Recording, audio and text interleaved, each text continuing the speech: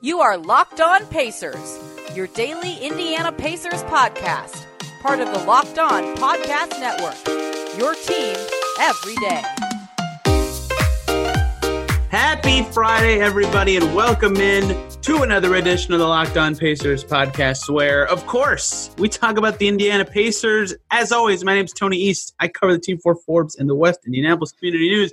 And joining me on the other line, the man who did not shoot over 50% from three in Game 2, Adam Friedman, my co-host. Adam, Pacers are down 0-2 in the series. Yeah, so three of the three of the Heat's five starters shot above 50% from three, right? Yeah. You got Butler 2 of 3, Dragic 2 of 4, and Duncan Robinson. I was actually mad Jimmy missed his last three because I was like, what are the odds we walk out of the series and Jimmy Butler makes Jimmy Butler's going to make more threes than McDermott this series. What the hell is that? Well, that's just kind of what happens in the playoffs. I feel like Butler does turn it up a little bit. I think Butler is especially feasting because he has nobody who can guard him pretty much. And he is clearly the most just like physically dominant player on the court. He's balling. It kind of reminds me a little bit of PG against the Raptors couple years ago, except it's the flipped where Butler's team Butler's team accentuates his strengths. Paul George's team did the exact opposite. Yeah. Paul George was the best player of that series against Toronto. I mean, it was clear from the beginning. Paul George, I think, scored like 31 points a game for a 7-game period, which is pretty hard to do over that many games. But his team was completely like not built to fit him. And so it was just like him just pushing uphill constantly, just to a point where Butler like can pretty much go 5 of 13 like he did tonight. And I think had a really good game because he found a bunch of shooters. He kept finding Duncan Robinson in the right spots. He found Dragic at the right moments. He just like, they kind of turn him into kind of this point forward-ish sort of player sometimes, and he's just pretty good at it. He is very good at it. So, Adam, this game kind of similar to me in vibe of Game 1, where the Pacers play fine, pretty good, kind of do the stuff they want to do, have some rough stretches in the second half to really put the game away. But really, it's like they can play fine and good and defend this and that well, and then Duncan Robinson can't miss, and you lose. Yeah, they were cutting it to 6 a couple of times, and then he just pulled away with a couple of big threes. Third quarter was killer. I think it was. He got it up to 16 in the third. Wasn't it 91-85, or am I thinking? Right? Was it 91-85? Closest it got after the. Yeah, it got to 6. That is correct. In the right, and it was at 6 at that point where if they get a stop and make a basket, it's a game. And then Dragic hit a 3, I believe. Exactly. So I don't know. Maybe that is the exact right score. Good job. 91-85. Well, I do watch these games, Tony. I couldn't remember the score. No, that is not the right score. I apologize. The 6-point game score, I can't find. Never mind. Carry on. But yes, it got close to the beginning of the fourth again. Whatever it was, they cut it to a point where like it was 88-81 at one point, and it was it was that if they had gotten the stop by Dragic there and went down and scored, it would have been like a 4-point game, which puts you in the game. Right. Yep. I mean, if you're within 4 in the fourth quarter, it's a ball game. It's a game. But that right there kind of, and it just consistently kept happening. Dragic has been the king of timely shots this series. Oh, Dragic has been amazing this series. I mean, he has been really good. It's like almost he's been kind of just waiting all playoffs. I mean, we forget that. I don't think he was ever made a top 30 player, but remember this guy was traded for like 3 first-round picks. Like he was considered one of the best. Yeah. 10-point guards. He was an all-star 2 seasons ago. Yeah, the same season of Vic's first All-Star, Dragic was an All-Star. So but the East for guards, I mean, he still – but like he was a top 10 point guard, which is saying a lot in the league. He's a good player. The deep in guards. Dude is killing it. Genius Eric Spoelstra move to start him all of a sudden. Yeah, I mean, I think that was probably the idea the whole season. Just let him – like because he couldn't get healthy. Right? He's been so on and off hurt for 2 years. They just needed him to find it. Yeah, he's 32, 33 now? I mean, remember when they almost traded him to make room for Jimmy Butler? Yeah, because they didn't. He's 34 right now. Almost traded him, by the way. He's 34. So, wow. Let's zoom in on this game. First of all, I'm going to make fun of a lot of people on Twitter really quickly. People that just throw out the word adjustments like it and they don't know what they're talking about because the Pacers clearly made adjustments to me. Oh, 100%. 100,000%. 34 threes, 10 more than the game before. That's the first one. Very obvious they were focusing on threes, especially in the first quarter. They tagged Bam right away, hoping to get in foul trouble. Tagged Bam right away, got him in foul trouble, right? Him playing less minutes was a big reason they were winning early. They sagged more off of Jay Crowder, which it felt like Jay Crowder made a lot of threes. He only made 2. But he didn't really. He made 2 6. But he only took 1 more. But they gave Jay Crowder more room to try to clog up the paint, slow down that kind of stuff. They changed up the rotation with the all-bench unit in the second quarter. That did not work at all, but I like the idea. Try to get the starters in earlier in the fourth because that's what killed them last time. Starters, yes, that all-bench unit terrible. was a disaster. The all-bench unit was a disaster, no doubt. But I would say if you told me those adjustments before the game, I would have said, yeah, those sound great to me. Yeah. Tagging off Jay Crowder, good choice. More threes, great choice. The bench, I'm not pro all-bench unit ever. However, I understand wanting more starters in the fourth, so I can go, okay, that all sounds fun. Got to be in the game in the fourth, though, to play your starters. Got to be in the game. Yeah, they were down 10 by the 8-minute mark. But none of them worked necessarily. But yeah, Duncan Robinson went crazy, and their offense stagnated down the stretch. Game over. So that was the problem, right? They actually they made a lot of coming out in the series, not adjustments, I guess, whatever you want, adjustments from the last time they played the Heat, like 5 days ago. The Monday before the playoffs. Yeah. Yep. Where they made some adjustments where they came out a lot more aggressive, which they kind of were again today. I mean, Brogdon was going after Bam, and you could see it in the game when they were aggressive, and they were actually doing a really good job. And part of it, Duncan Robinson was just cold, but they were doing a good job chasing Duncan around, really honing in on him. But then they made some other adjustments they forgot about. They got to keep on Duncan Robinson because Robinson doesn't, if he goes 2 of 8 like the other night, they're in this game. Sorry, I'm going to cut you off. No, you're fine. Like half of Robinson's threes were very heavily contested by Vic, and he just made them. And the other half were off of offensive rebounds, and they just completely lost them when they crashed the boards. And those are a disaster. Yeah, the first 2 weren't that contested, I didn't think. The first 3 he made, I thought 2 were heavily contested by Vic, and 1 was off an offensive rebound. And then Sumner fouled him. That's obviously contested, and then he drilled it. Yeah. That kind of stuff. Some were open, no doubt. And he's just insane, right? He's playing to do one thing, and that is shoot 8 threes. So it's like he's going to get some off. It is what it is. But and 8 is a lot, and making 7 is a lot. If the Heat shot 40% from 3 this game, which is still an insane 3-point percentage after shooting 35, the Pacers win. They were just on fire from deep. To me, though, they also failed in one adjustment. They didn't really figure out how to beat the double teams or how to attack the weak defenders of the Dragic and the Robinson, right? If Robinson is going to make as many threes, you have to put him in this. You got to make sure he's in every pick and roll. Yeah, and everything, and make him really exhausted because he's not that great. I mean, he's just not athletically on the level to be able to Butler. You can't do it. Butler can play 48 minutes a game. I mean, if he needed to play 40 minutes, and he played 48 really good minutes. But Robinson doesn't have that ability yet. And you have to just make him work because he's already spending a lot of energy on the offensive end because he's shooting a lot of 25-foot threes, constantly running around. So that's already a little bit tiring. And you got to make him work on defense. You almost got to force the Heat not to play him in some ways because he's such a liability on the defensive end. I think it's so obvious that he is the huge weak point on D because the 2 guys he ends up on most consistently, Brogdon and Depot, had 17 of the Pacers' 20 free throws in this game, right? Because he can't contain them. So he just blows by them to the rim and then someone else has to come over and there's a foul. Those 2 guys are just going at him. When those guys go at other guys, their drives kind of struggle. Both of them shot pretty badly in this game, 9 for 28 combined. But they could score on Duncan Robinson. It's that is the weak point, even though tonight, no matter how bad his defense was, he's going to be a plus because he was just scorching. But, yeah, still not targeting him enough for my liking. They did another adjustment is they tried a few more skip passes because the Heat, were really loading up with the switches and pre-switches and stuff. And that's how Miles Turner was able to get free and actually have a pretty nice game. That was one thing that did go well. Yeah. Do you want to do a positive or you want to keep going down this kind of I think this is a good time to talk about. I think Turner, right? He's the most positive player tonight. He had a really good night, I thought.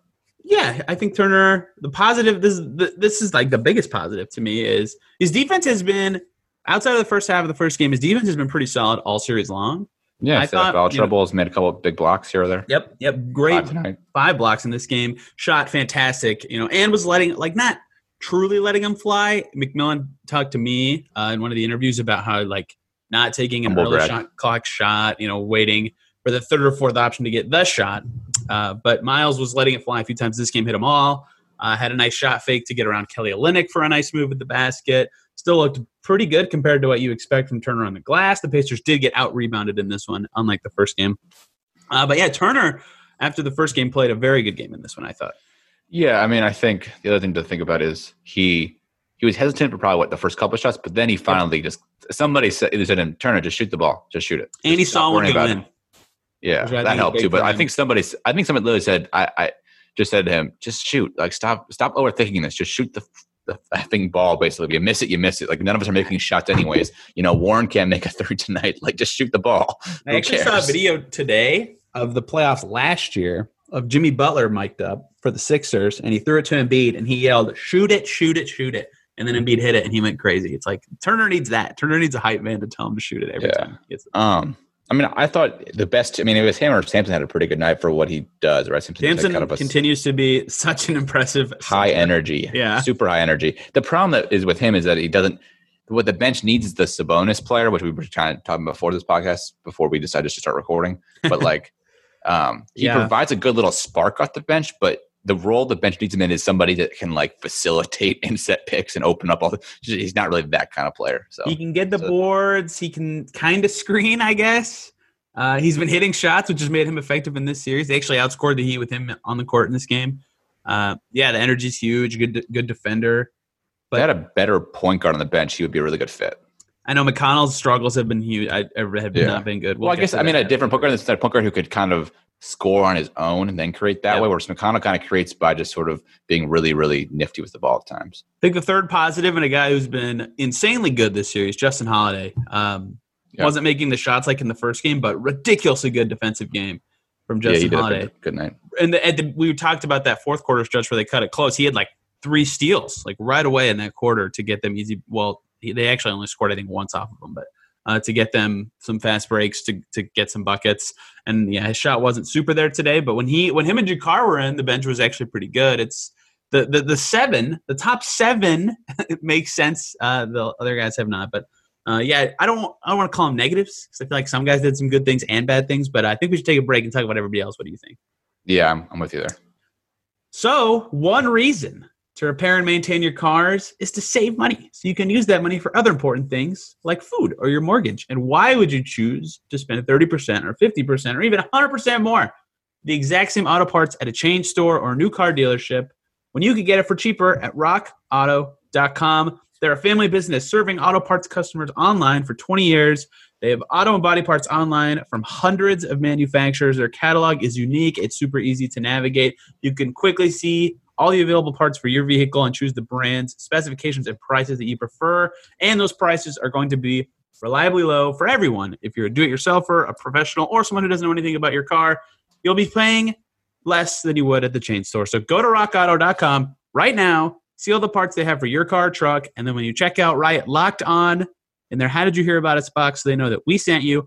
Amazing selection, reliably low prices, and all the parts your car will ever need at rockauto.com. So who do we start with here, Adam? Who's your guy? In the everyone else.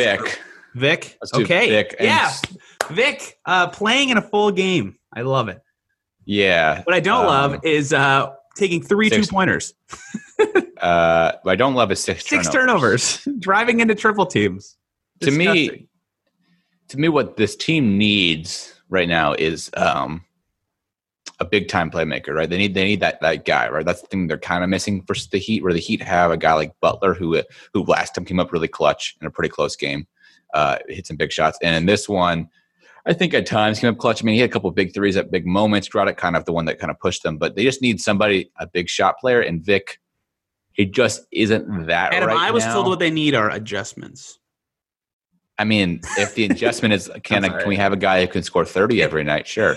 That would be my adjustment. So sick of the word adjustments because I don't know what you want to see. Do you want to see like the bench start? I just don't get it. Anyway. No, I mean, I think not you, Adam. Like we should. You, the populace of people on the internet. No, I know there are some gripes with McMillan. Like absolutely. I think, but I don't think the adjustment is not the gripe. It's some other issues. But like they clearly have made it an effort to put the ball in Vic's hand because he has the best matchup, right? They're double teaming Warren. They're basically throwing Crowder on Vic, and they easily get a switch on Vic to say, they switched him a couple times on with Duncan Robinson or Tyler Hero on the court. They made him that one-on-one matchup. Like in Vic, he's just not there yet. And I don't know if he's ever going to get back to where he was, but like if he was at a 2017-18 level, they probably would have won one of these games because he would have been roasting guys to the rim and scored and probably had 3 turnovers instead of 6 and would have 30 points tonight instead of 22, right? But he's just not there, and I don't know what they do because I think he thinks he can still be that one-on-one player right now. So when he sees the matchup, he takes it, and it's not efficient right now. It's just not. The Heat know that he wants to attack the rim, and they're just slamming the paint when he gets by a guy, and he cannot get out of it. He tries to spin around someone or pull back. The handle's not there. Yeah, it's just not there. That was a lot of his turnovers where they would just immediately cut him off in the paint. And he doesn't have the passing chops to get it out anymore. He doesn't have the athleticism to get some of those crafty finishes right. Again, he only took 3 2-pointers in this game, which is crazy because he took 14 shots. And I'm actually totally okay with him ripping 11 threes. His pull-up triple looks pretty good. It looks good. Yeah, if you can hit 3 or 4 of those every game, go ahead and take them. But yeah, if he can't put it on the floor, get into the lane, and make a play, he's really just a pull-up perimeter shooter and a pretty good defender. He hit some lapses chasing Duncan Robinson in this one, but go ahead. To me, what he really misses is Sabonis and Thaddeus Young and those abilities to get those easy 12-foot 2-point shots wide open off the the dunker spot dude just chilling there.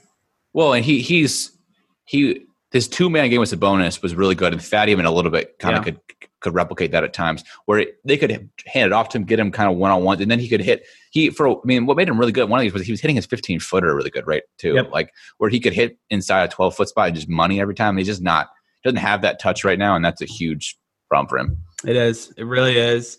So, he was the guy that I was staring at his name when I said, we're not shifting to bad performances. I don't think Vic was bad.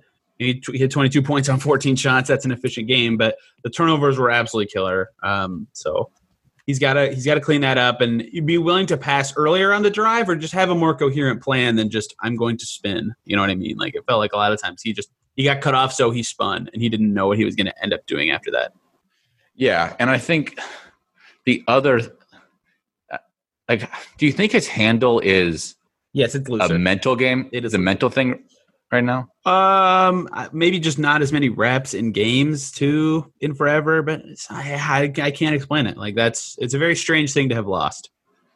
Yeah, that's lost. Lost. Yeah, lost is fine. No, it's lost right now, and I don't know if it's just because he's thinking about his feet too much and then losing track of the ball, and he just it's like not moving in a singular motion almost in a way. Because the best ball hunters don't have to think about dribbling; they just do it. Right? It's like it's just like the ball's attached to their hand, pretty much. It's like the same suits their hand. So I don't know if teams have noticed a way to just go after him, but he just until he gets his handle back. I think at one point, you and I would have said we would like pick Vic to be the point guard on this team. Yeah, good enough, such a good handle. We wanted him to play point until he got hurt. Yeah, and so I just don't know. Until he has that handle back, I'm just not sure how efficient he can be, and if he can't be efficient, then he's got to just become basically kind of a Justin Holiday with a little bit better going to the rim, right? Because he can shoot. He's a great pull-up shot. He's a better defensive. He's a really good defensive player. He can make a couple of smart plays, but unless he has that ability to get cut through the lane and then either kick it out or score, he really can be really effective just running around the court, draining pull-up threes because he's got a smooth, quick shot. I think even huge. The threat of him both shooting and dribbling was still really helpful. Like we saw, we talked about a lot after the first game. By missing both Aaron and Vic, they were missing. I think we saw that in this game. A, with the quicker Bam fouls, and B, just with the offense in general with the starters. Right, Vic played 36 minutes, and they only got outscored by 2 in those minutes. They did well when Vic was in the game. He was able to help his cohorts on offense and stuff like that. It's just he's got to iron out a lot of things with his handle and his drives to the rim. So you want to move on to Anthony Warren or Malcolm Brogdon? I want to apologize for being wrong, Adam. Yeah. One of the adjustments I requested was more TJ McConnell, and I was wrong. Oh. There should not be more TJ McConnell. No. He'd have owned in on his one-trick fadeaway shot thing, and it is not there for him. And he's a regular season guy, not a postseason guy. I don't know about that, but I think that whatever they're asking him to do is not working because he just looked very ineffective today. Okay, so now can move on to Anthony Warren. I was wrong, and I would like to formally apologize. Yeah, we can talk about TJ Warren. So, again, Warren, not a terrible efficient night, not a great night. It was bad. 14 points at 15 shots is bad. Yeah. Got to make the threes. He was 4 or 5. Yeah, if he makes 2 of those threes, let's make 4 or 5 again. Yeah, that's true. Well, that's not gonna happen every night. Yeah. I think the thing that to me about him when I watch him, he did a good job. I thought defensively. They put him on Butler today and let him. And I thought he didn't do a terrible job. Butler didn't. That was a nice adjustment too. Put him on Butler. Yeah, I thought he played pretty well. Didn't he make a steal off that at one point during the offense? He did not have a steal, so no. Did he not have a steal? What did he have? Did he have a transition point? Maybe he cleaned up the glass on Oladipo's steal. That might have been. He had a lot of rebounds too. Yeah. He made a couple of plays on the defensive end that I thought were okay. I think the problem with him is I don't know if he's just not getting his bread and butter kind of plays because they're double teaming him. Like I'm talking about like, the random backdoor cuts or this kind of like cleaning up the glass kind of play, stuff like that. Like I think he got really good at 3-point shooting, and now he thinks that he should just be a pull-up 3-point shooter. And he might be if that's really if he can make 4 or 5 of them, then certainly, yes, he should be, or make even 2 or 5 of them a night. But he used to be kind of 18 shots and 15 of them were 2-point shots, but he made 13 of them. And that seems like he's gone away from that. And I don't know if that's because he doesn't have the ability to get this kind of shot because of the way the defense is throwing at him, but it's just interesting. Yeah, this was the most uncomfortable I think the Heat have gotten him. So I think some of the offense, it's like, again, it's fine.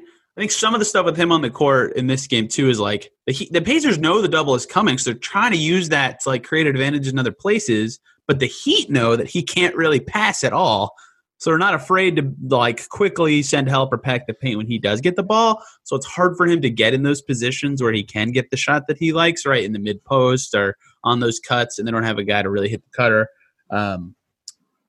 Brogdon can, but he hasn't for some reason. We'll get to him.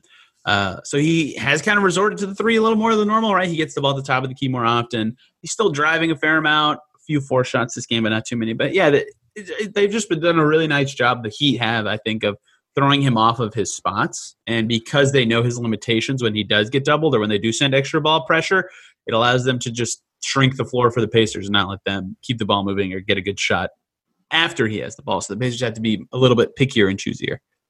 Yeah, did you know he doubled his assist average on the season? Or doubled his assists he averaged on the season? Yeah, 3 was a big assist night for him, which is exactly part of the problem.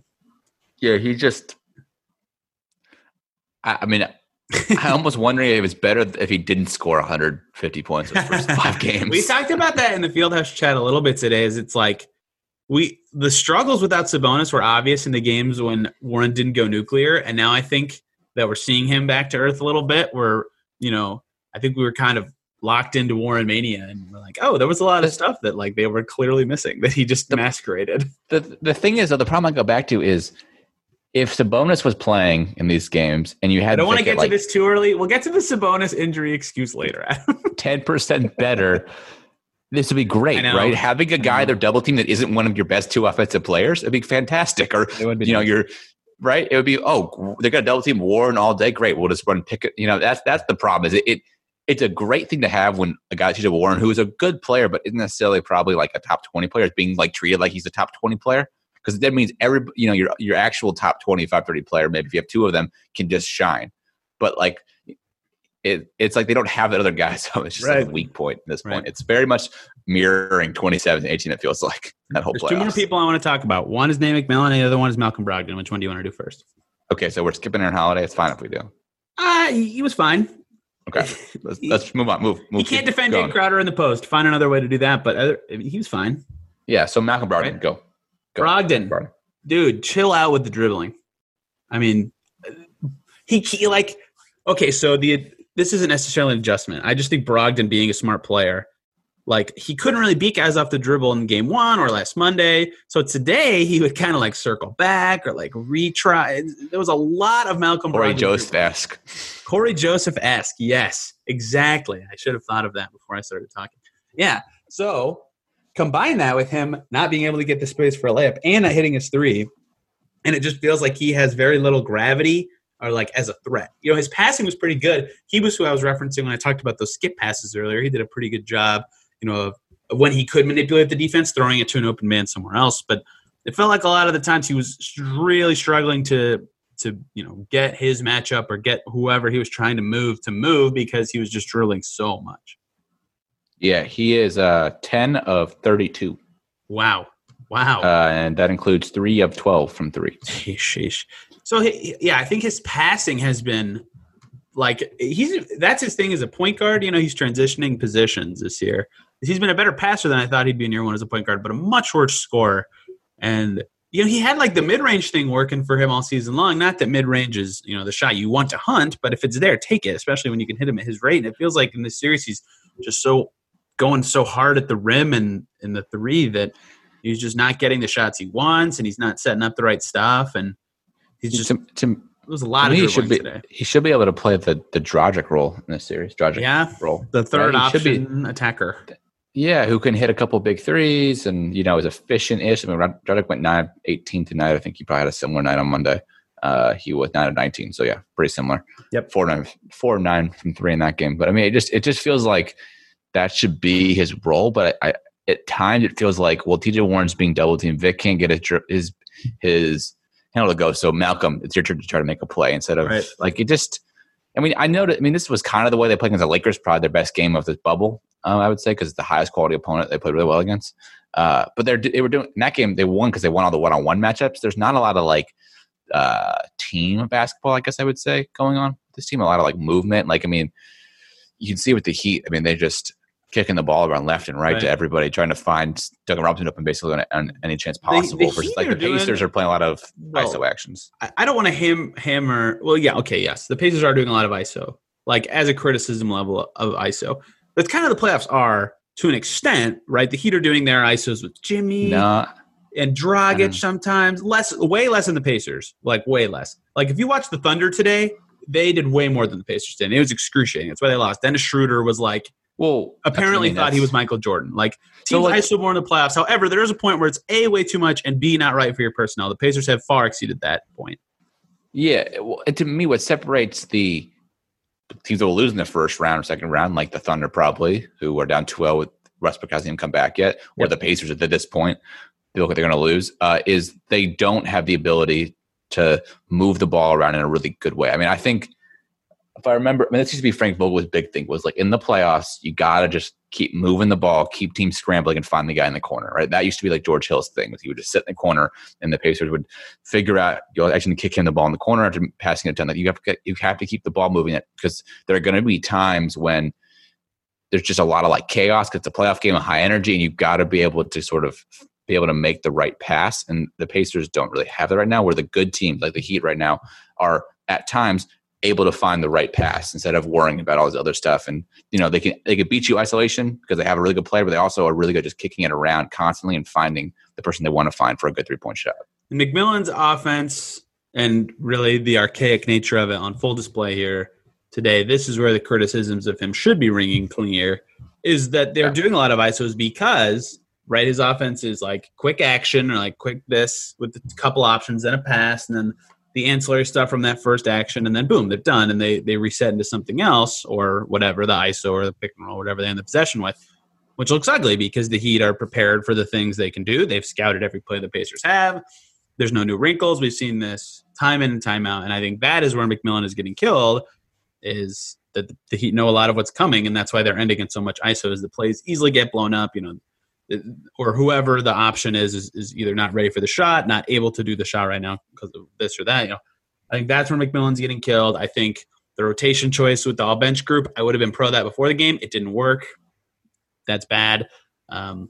He's just showing again that his adjustments, while they're adjustments, and they didn't work, and he's Spo's out coaching him again. Yeah, one of my pet peeves of McMillan has always been this way, and this is, to me, this is sort of what separates good coaches from bad coaches, is he's not really good at drawing up the out-of-bounds play, right? If you notice the Heat, anytime they come out of like a timeout or whatnot, they get a good shot, and they usually make it. Not all the time, but they usually get a good shot, right? There was one play in particular. Not a Brogdon three with one on the shot clock. Yeah, but there was one play out of a timeout where it was clearly they were going to set all this misdirection towards the rim and then kick it out to Duncan Robinson at the last second, right? I think it was Crowder was cutting in and it kicked it out. Like that was clearly the game plan the entire time, but the Pacers weren't ready for it. Right. But like when the Pacers call a timeout, it feels like they have maybe a play, like it's like a lot of times it's like find McDermott on some cut, but like they force it too early, whatever. They just don't have these great out of bounds plays, which should be the time a coach is able to actually control the game, right? Most of the time a game is a lot about flow and chaos, and it's managing the chaos. But out of those timeouts, the coach can actually just, draw up what's going to happen exactly as it should. And he just doesn't do that. They don't run a lot of stuff out of timeouts. It's like unique. Like you watch Brad Stevens or you watch Steve Kerr, like they run a ton of kind of crazy shit. And it doesn't always work, but that's usually how you have a coach who's like kind of thinking next level offense. So even Frank Vogel is pretty decent at it. Versus like McMillan just doesn't have it in him. Yeah, and I think another thing you see is like the end of the Heat game. The Heat game. We talked about this. They got it to 6, and then Spo runs out a lineup that has 0 minutes together, like ever in the regular season. He went with Dragic, Hero, Bam, Iguodala, Butler. That had 0 minutes. And the Pacers had just no answer. They just got slaughtered for 3.5 minutes, and the game was over. They got smoked. It's like that kind of stuff. You're like, wow, damn, like Spo's got that in the bag, and McMillan does not. That kind of stuff is where the Pacers that's where they get out coached. They have the adjustments ready. They get it out. It kind of works. But Spo's got his adjustments going, and his lineup switches up, and they're better. And they lose. That's not why they're losing. We just went through every player and named this, that, and that they did wrong. But it's definitely a factor. The scale between player and coach, there's some blame for both right now. That's why they're down. Very good coach. Spo was okay. A little fairness. Spo was amazing at this. Yeah, McMillan is not good, but Spo was amazing at this. The sign of a good coach is he can take what he has and exceed expectations in the playoff, especially, or meet the expectations that are great, right? He did that with the Heat, right? The goal was to win championships, and he won championships, right? With this team, the goal is, can they, conference finals, or can they push the Bucks, right? I think if they even I think taking the Bucks to 6 or 7 is probably a win for this, because the Bucks are the best team. Well, I don't know. They're the best team, but they're one of the best teams in the league. They're top 3. They got to get through Orlando, they did beat today, but they're one of the best 3 teams in the league, right? So, that's what this team's goal is, where, like, the Pacers, like, you don't see McMillan doing that, I guess, in that same way. Yeah, I agree. He's not been a good playoff coach for a while, and I think this series is showing it again. But, the word adjustments I will not handle anymore, because every coach makes adjustments, including McMillan. And I actually think his list of adjustments in this game were kind of good. They just didn't work, and Duncan Robinson couldn't miss a damn shot. And now the Pacers are at do or die mode, and we need to talk about what adjustments we would make, what we think they might make going into Game 3. Adam, are you ready? I am. Well, before we do that, though, we're talking about DoorDash, because between never-ending laundry cycles and incoming emails, you've got plenty on your to-do list. I just went to the grocery store right before this podcast.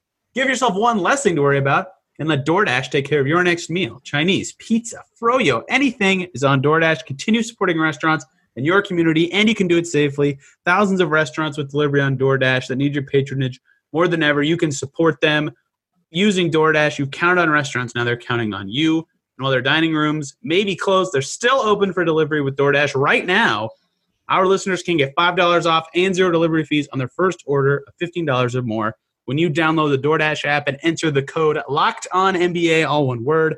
That's $5 off and 0 delivery fees on your first order when you download the DoorDash app in the App Store and enter the code LOCKEDONNBA. Don't forget, that's code LOCKEDONNBA for $5 off your first order with DoorDash.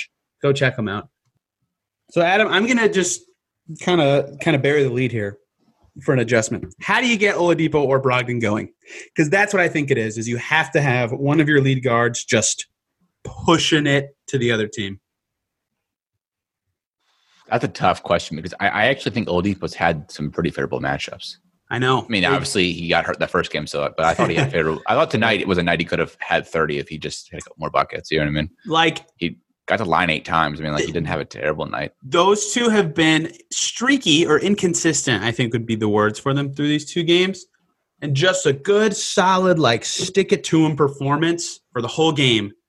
7 of 14 from Vic and Brogdon, and they win this game. They win this game just from that. If they both shoot 50%, if they could just even getting one of them going and being a solid option that it draws the attention of the defense the whole game, I think would be big. And I think the adjustment among many is, how do you make that happen? So I'm wondering, this is just a thought. Do you just park T.J. Warren's ass in the corner and just stop worrying about him and just say, what are you shooting the corners this season? I'm going to look. Keep talking. Well, he's shooting 50% from 3, so clearly he's a 3-point threat. If they don't guard him that spot, I guarantee he'll make a couple of them, right? If he doesn't, then he definitely is just not. And he loves the baseline floater off the fake too. Yeah, worst case he can pump it and go in and drain an easy 12-footer. I wonder if you just stop worrying about Warren and just tell Brogdon, Oladipo 42% from the corner, and maybe even you get really gutsy and you start Jakar and use him as a screen like that, and just run 2-man game with those guys and just. Is there an adjustment? And I guess you probably can't start with Jakar because you need him at center minutes. But is there an adjustment where they bring in a little bit bigger of a lineup? Right? Do they? Okay, I'm going to counter you there. I'm going to counter you there. I like the starting lineup idea, but can you hear me out here? Yeah, go ahead. we just talked about Vic's drives not being there. What if he's exerting so much energy on D, chasing Duncan Robinson around, that he doesn't have it for the O? So they start Sumner instead of Aaron Holiday and just say, Ed, chase Duncan Robinson like your life depends on it, and then Vic has more energy for offense. So is Aaron Holiday being respected at all in the offensive end? I don't think so, right? No. Right? So is Sumner going to be any less respected? Yeah, exactly. You're not going to lose much from that, I think. Yeah, or do you just defense. Or do you just start Aaron Justin Holiday? McConnell, we've seen that all season. Or do you just start Justin Holiday? I'm cool with that too. Justin's been great this series, defense and offense, and can guard multiple positions, switchy, can shoot, so he spaces the floor there. Maybe demand some attention. So, dude, you have crazier. Do you start Justin Holiday and then you play Sumner over McConnell?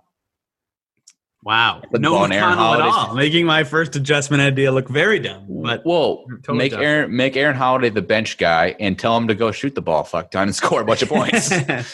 I mean, yeah, he scored well today. We've seen him score well with the bench all season long. Now, if he's going against the bench matchups, maybe that can be highlighted. Yeah, I think they have to play Sumner more than 3 minutes. Like, Sumner was good.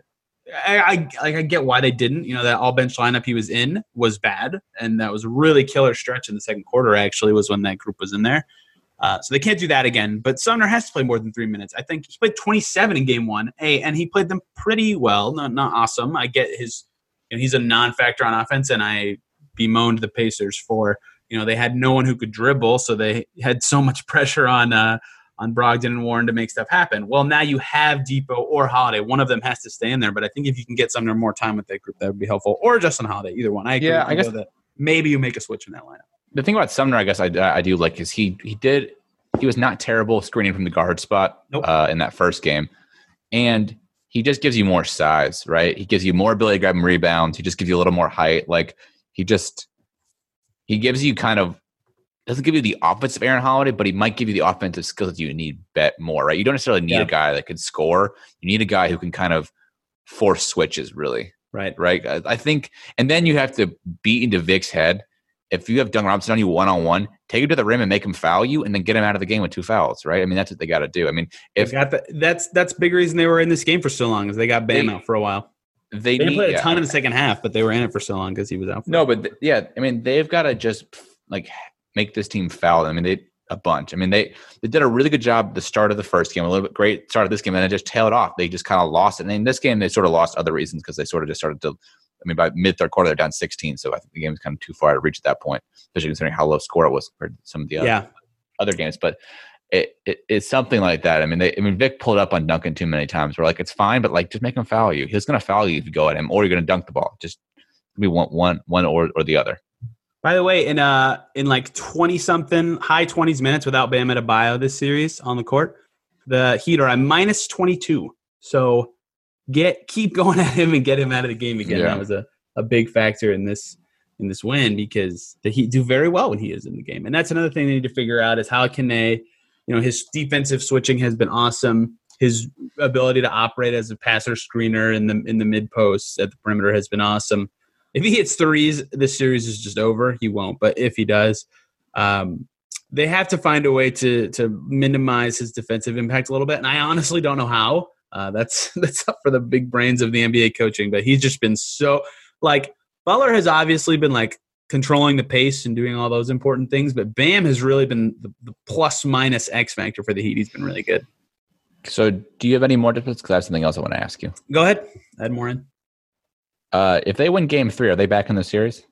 Is it possible to win 4 or 5 games, or 4 against a team you're 0-5 against when they're trying? Yeah. Probably 4 not. or 5, I guess. Right? In this many days, you have to win. Literally, they would have to win 4 times in basically a 9-day span. Yeah, they. This is a must-win Game 3. Yeah, for sure. I mean, in general, it usually is anyway when you're down 2. But yeah, they really, really need this game if they want a chance of saying at any point, we can win this. And again, they've been in both games for a lot of the time, but that's you can't fall on that. You haven't been good enough. They just haven't been good enough. They've literally been outmatched every step of the way. They haven't been good enough. They have to be better. And being in the games eventually is going to start not meaning anything. I mean, that point was when they lost Game 1, but they have to win. They just have to win Game 3, or else then you go into then either Game 4 is you get the pity win, or Game 4 is a franchise altering kind of loss, and then they don't want either of those things. So They really need to win game 3. Yeah, I'm with you there. I actually predicted in a group chat that I said Heat in 6, and they would win game 3 and game 5, which is still on the table. So feeling good. I think they'll probably. I mean, I don't know how this bubble is working. I mean, I don't know if it's so like they'll be so deflated because they're playing so many games or so many days, no home court to kind of flip momentum if you need to, or what? Because you know what I mean. Like it feels like a lot of time, kind of usually, but like in this series, I think normally if it was a regular season, they probably would have been the 5 seed, right? They got the 4 seed because Miami stopped playing the last game, and whatever. They would have been the 5 seed. I mean, that's where they were probably heading. Maybe even 6. They might have been 6, yeah. Yeah, to be honest, they might have been 6. So you would think down 2-0, lost both gives Miami, they'd head back to Indiana to get the spark of being home. That would get them game 3, right? That would carry them. They don't have that. So I don't know how you get that kind of, because you're clearly a little outmanned, right? So you need something else to push you. And so usually you get the spark of a home game where your best player like Vic scores 40, 35 points, and just because he can't miss and he's boosted. I don't know how they get that extra spark to push him through game 3, I guess. So here's what I think. Well, this is the spark they need is one role player steps up huge, right? Miles, if you count Miles as a role player, I guess they had that in this game. Miles was really good, but like one of your I'm just saying McDermott's name for the first time. He was bad. He was really bad in game 2, right? One of your McDermott, McConnell guys has to be just good, like really good and useful to beat the Heat, I think, and they haven't had that yet. I'm with you there. I mean, that's just really good. Yeah, they need a lot more. They just need a lot more. Do you think they win game 3? You know, I have no reason to say that they do. I really have no reason to say they do. They've been, again, like I just said, they've been outmatched every step of the way. They just resort to, at points, they just give up basically on running whatever they want to run and take these long jumpers and don't hunt for the right shots. So I have no reason to think that all of a sudden that's going to stop, or that the Heat are just going to forget how to defend the guys they've been defending. They've done a good job of shutting down basically every, good option the Pacers have. So, like, obviously Duncan Robinson shooting ridiculous might not happen every game, although it could. But, yeah, if they have to be better, and I don't know that they will be. So I think I'm going to pick the Heat in game 3. Yeah, right now I'm there with you, but maybe something will change. I'm going to pick the Heat until the Pacers give me a reason not to pick the Heat. Exactly. So to end not on a downer note, so we got some news today. The NBA lottery happened. Knicks did not win it. Minnesota won the lottery. The top 3 picks are Minnesota, Golden State, Charlotte. Do you think any of this affects the Pacers? Good lotto for the Pacers. The 3 teams in their division, Cavs fell, Pistons fell, Bulls only moved up 2 spots. Pretty good lotto for the Pacers. Maybe if the Warriors want to use their trade exception to acquire a Pacers player, I will not name any names. They could maybe sneak in that 2 pick or get involved in a deal for that 2 pick. But this is a bad draft, so the values of the picks are really hard to gauge, and I don't know. I do not think. I would say usually I don't think any Pacer player is worth the number 2 overall pick, but if the draft's I think LaMelo Ball is going to be a stud, but I think the rest of the top guys are bad. That's kind of what I was thinking, but I think Minnesota will take him unless they somehow can get like somebody crazy good. Yeah, Lotto broke pretty well in general, but the rest of the draft, I mean, it's just a bad draft. It makes it hard to gauge everything. And like, and a first round pick, so it doesn't matter. They have the 54th pick, which we will probably do a total of like 2 or 3 podcasts or maybe 2 or 3 segments. Content in October. Look, I have guys I like, so I'll talk to you guys about them when it gets to that point. But of course you will. I will stay out of it. It is the 54th pick. At that point, I don't care. Right? I just don't care who you pick. Just do it. I got nothing else today. I think we nailed it kind of at the end that just they have to be better. They've been worse than the Heat every step of the way, and if they can't get better, things might be over sooner rather than later. Yeah, I'm out of stuff for now. Hopefully they'll play better Saturday. Hopefully they play better Saturday so we can be maybe a little peppier on the show, although we have been waiting a couple hours to record these. I think Saturday we'll be able to do a little bit more instant of reactions, but we'll see. Thank you guys a ton for sticking around and listening. Again, we'll be right after Game 3 on Saturday. We'll have the pod up instead of the next day. Thank you guys for listening, and we will see you on Saturday.